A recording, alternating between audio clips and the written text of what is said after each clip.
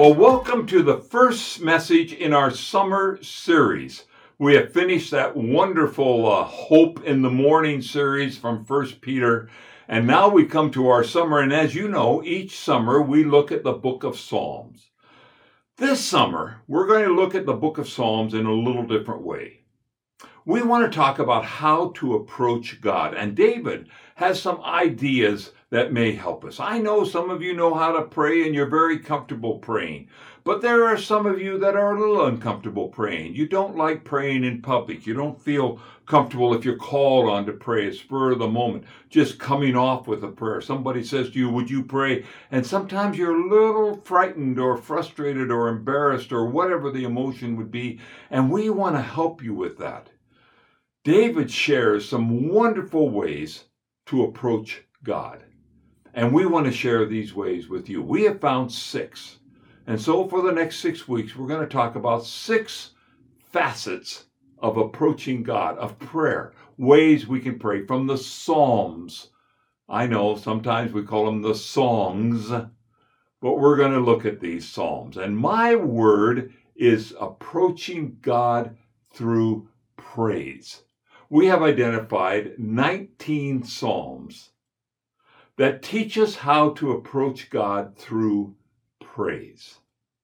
Psalm number 8 would be the very first one. O Lord, our Lord, how majestic is your name in all the earth. What a great psalm. And you've heard the song that goes along with it.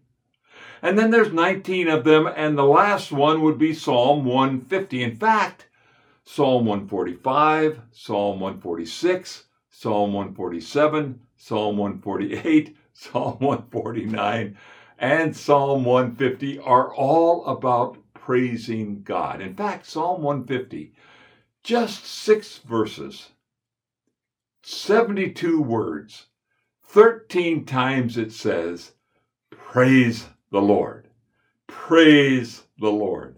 Praise the Lord. Wouldn't it be something if we found ourselves saying, praise the Lord 13 times every day? That's how David says we approach God.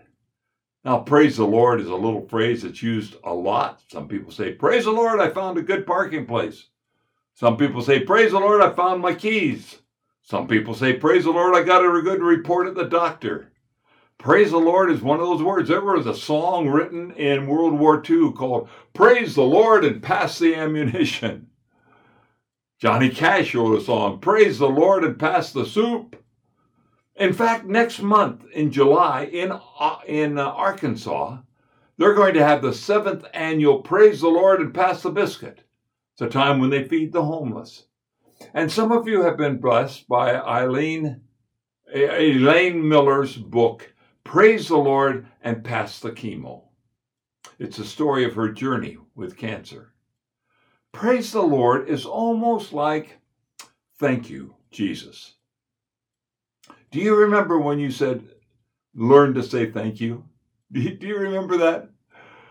If you had an older sister, I'm sure she was your teacher. My older sister was my teacher. And every time somebody would try to hand me something, she would say, what do you say? What do you say? What do you say? Until I said the magic words, thank you. And if she was the one handing me this thing, she would actually pull it back until I said, thank you. But I learned eventually. I even learned to say thank you negatively. You know, you're at somebody's house, they say, oh, Ronnie, would you like some more broccoli? And you say, no. And your older sister says, what do you say? What do you say? What do you say? It took me forever to learn to say, no, thank you for not giving me any more broccoli. But I learned to do it. And you know what? My kids probably learned the very same way. We say thank you because we thank you for what you're giving us. And we thank you for the effort you took to get it. You might have had to drive someplace or go shopping, or you might have had to pay something for it. David comes along and says, that's all good. It's wonderful to say thank you, Jesus, for the parking place. It's wonderful to say praise the Lord for the found keys and for the good report from the doctor. But you're missing something really, really important. You've got to learn to thank God for who he is. Praise the Lord for who God is. So he wrote Psalm 100. And that's where we're going to land today. So get your Bibles and open to Psalm 100. It's not a long song. It's a short song. In fact, many of you know it, probably parts of it by heart. Some of you know it because you know songs written by Handel or Mendelssohn or Martin Luther or Isaac Watts or Charles Wesley. Songs that have been written. In fact, there's an old hymn called Old Hundredth, and it goes like this. All people that on earth do dwell, sing to the Lord with cheerful voice. Him serve with mirth, his praise forth tell. Come ye before him and rejoice. You've heard the song, the Old Hundredth, right out of this psalm. We sing, praise God from whom all blessings flow. Praise him, you creatures here below. Praise him above, ye heavenly hosts. Praise Father, Son, and Holy Ghost. Right out of Psalm 100. In fact, we could probably spend some time teaching Psalm 100 by just looking at the songs that have been written and the theology in those songs. Powerful theology. Or we could teach Psalm 100 by recognizing that there are 7 commandments given in Psalm 100. And we could just go down the list of each one. Make a joyful noise unto the Lord. Serve the Lord with gladness. Come before his presence with singing. Know that the Lord, he is God. Enter his gates with thanksgiving. Enter his courts with praise.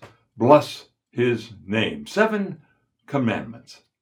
But because we want to talk about approaching God, and we think that's what David had in mind when he wrote this psalm, we're going to look at it a little bit differently. We already know that we can say praise God for what he has given us. And we know that we can say praise God for what he went through to give it to us. Praise God for salvation.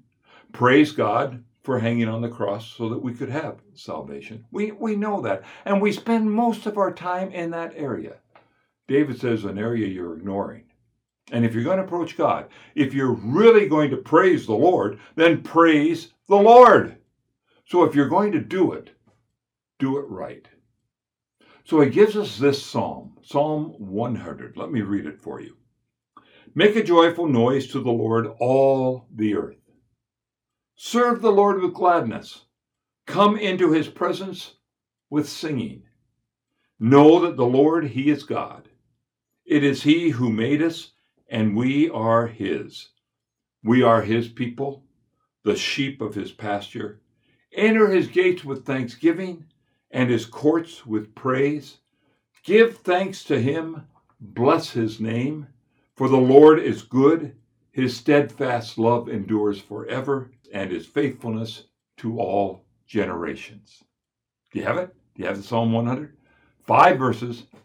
We're going to start with the center verse, verse number 3. It holds everything else together. What do you know? I need to ask this question. What do you know about the Lord? Not what do you think or what do you hope or what do you guess. What do you know? What do you absolutely believe about the Lord? That you could never change your mind, never give up an argument on it. You would stand firm on it. Are there 3 things that you would know about the Lord? Let's just take a break here. And if you're with people or if you're by yourself, why don't you say the first thing you know about the Lord? Just say it right out loud. Okay? Do you have a second thing that you absolutely know about the Lord? No doubts. You absolutely know this. Do you have a third thing that you absolutely know about the Lord? You believe it, you stake your life on it, never would change, never would back down. Good. David says, let me tell you the 3 things I know about the Lord. Verse number 3, know that the Lord, he is God. He is not one of the gods. He is not even the best of all the gods. He is the only God. All the other gods are man-made. Our God is the living God. I know this. You better know it. Because if you're going to say praise the Lord, you need to realize you're praising God. There's about 168 hours in a week. And I know we praise God or we worship God on Sundays. Well, actually for half the Sunday. Actually for about an hour on Sunday. That leaves 167 other hours. And we are praising something during that time. We are praising success. We are praising comfort. We are praising fun. We are praising our friends. I mean, we are praising something during that time. And whatever it is that we praise the most is going to be our God. David would say, make sure you praise God every day that he is God.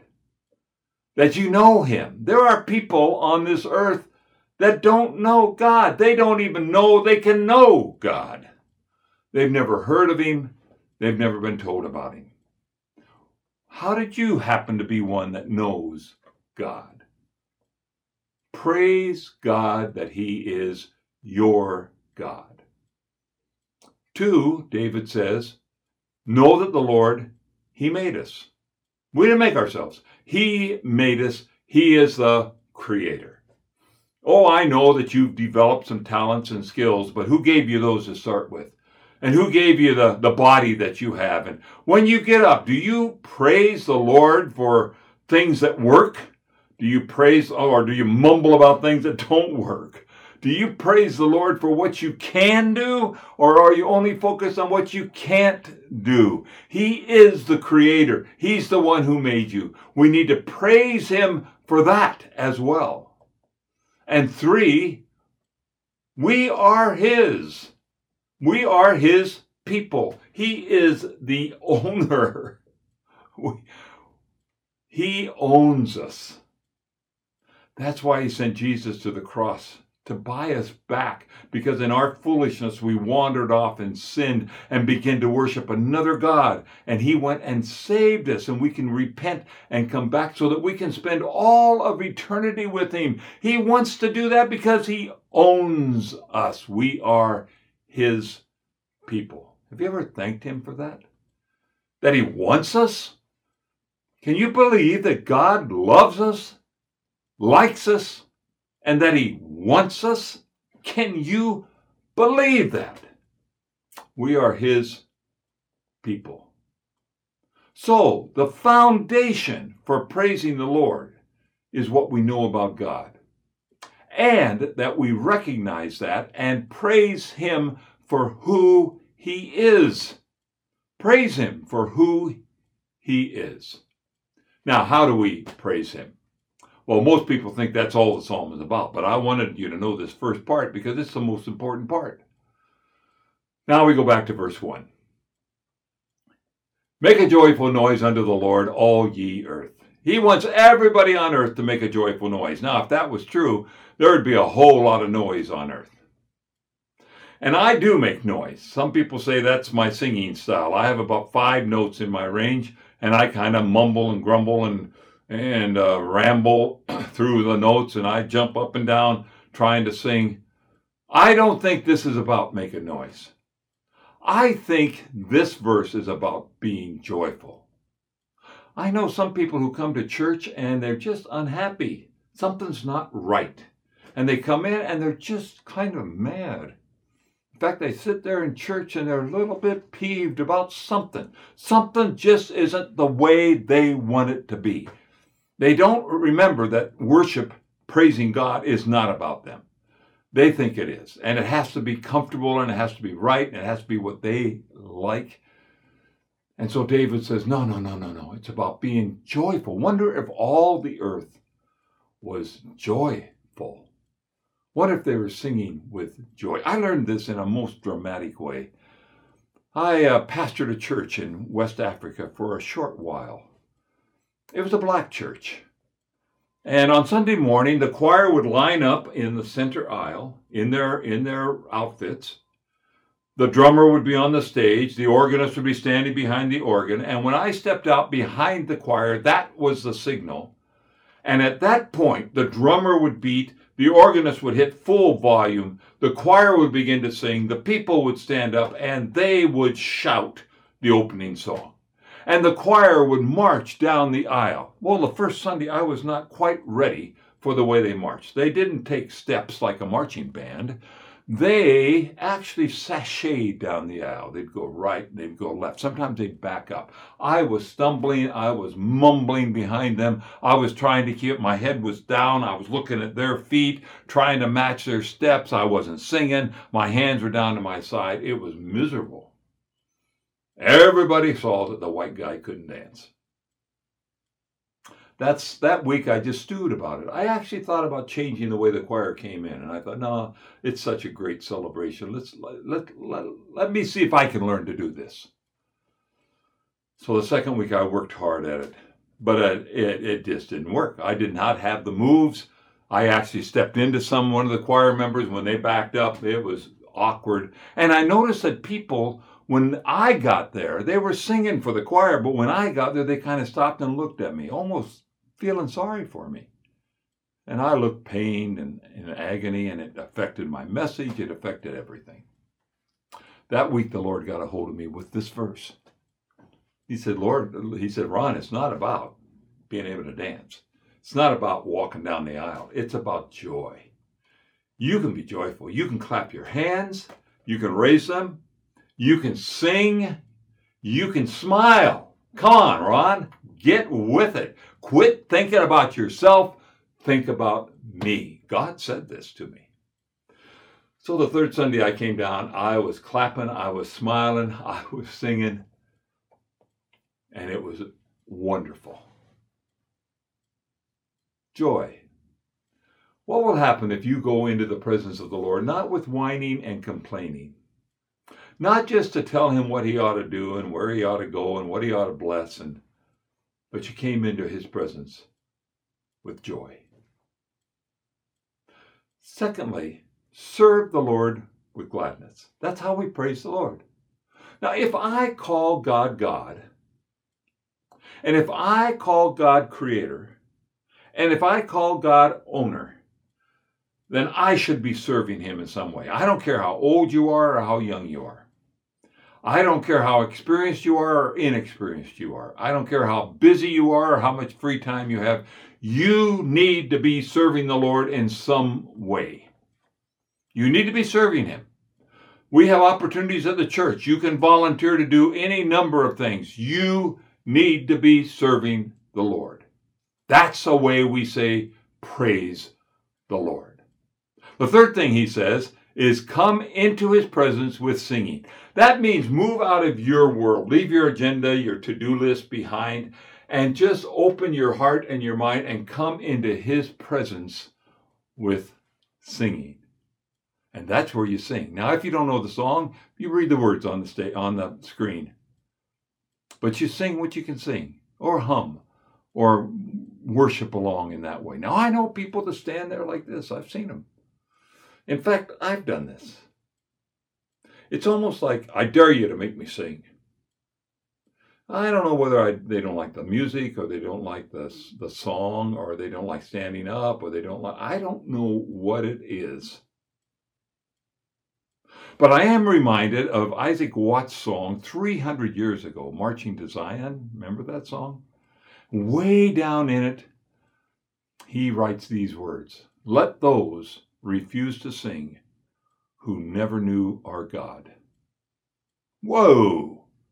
Do you think God thinks that when I'm standing there like this and refusing to sing? You think God's saying, oh, you never knew me? That's the problem. You don't know me. If you knew me, you'd come into my presence with singing. And then verse 4, how many times can he say, thank you, thank you, thank you, thank you, thank you? And he says it over and over and over and over and over again.